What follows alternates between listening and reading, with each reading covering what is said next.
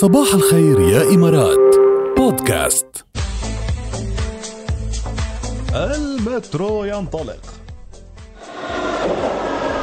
مترو الأخبار.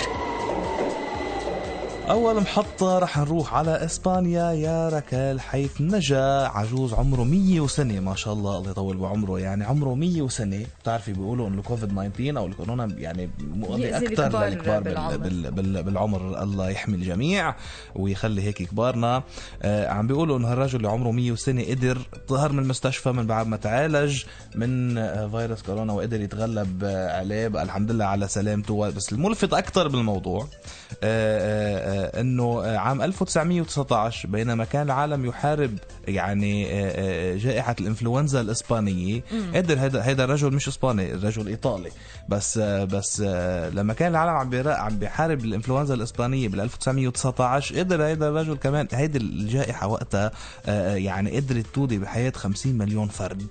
قدر هيدا الرجل يتغلب وينجى وقتها، وكمان هلا يعني عم يمرق عليه اليوم وباء آخر وعم ينصاب فيه وعم بيقدر ينجى منه. شو حلو. خلاص اللي بيقولوا جاد اللي له عمر ما بتقتله شدة. برافو عليك يا ركال، صحيح. المحطة التالية.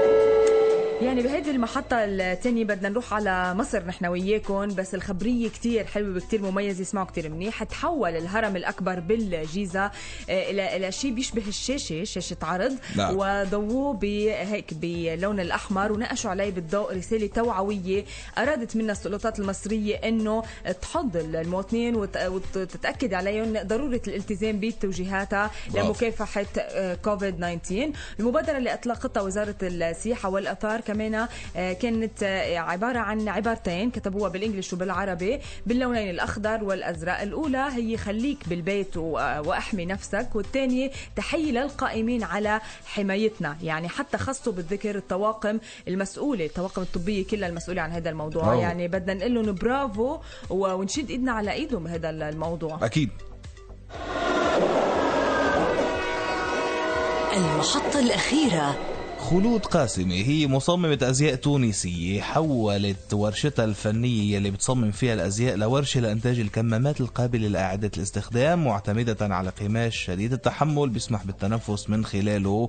يعني تخيلي قديش كمان هيدي المبادرة حلوة. قالت يعني قامت حتى الآن حتى اليوم بتوزيع 8000 قناع أو ماسك من إنتاجها، يلي بتروح الإنتاج اللي عم تعمله بورشتها اللي كانت أصلا لتصميم الأزياء بين 1000 و 1500 كمامة باليوم، وبتهدف لإنتاج أكثر من 10,000 كمامة يوميا في الأسابيع المقبلة. برافو. شوفي لما مثل ما كنا عم نقول كمان امبارح عم نقول على طول، لما تتضافر الجهود، لما كل واحد من موقعه من مطرحه من الشيء اللي بيقدر يكون مؤثر فيه يقدر يعمل شيء لحد لمساعدة هذا العالم وهذا الكوكب على تخطي اللي هو فيه عن جد. وبس إن نكون هيك جاد متعاونين كلنا مع بعضنا بنوصل لنتيجة. يعني بنقدر نلاقي حل، بس واحد لحاله ما بيقدر يعمل شيء، بس كلنا سوا نلتزم وكلنا سوا نقدم اللي علينا، نساعد بعضنا، نهتم، بنوصل لحل. لازم نتحد بس من بعيد لبعيد. صح. نخلي السوشيال ديستانسينج بيناتنا. مترو الأخبار.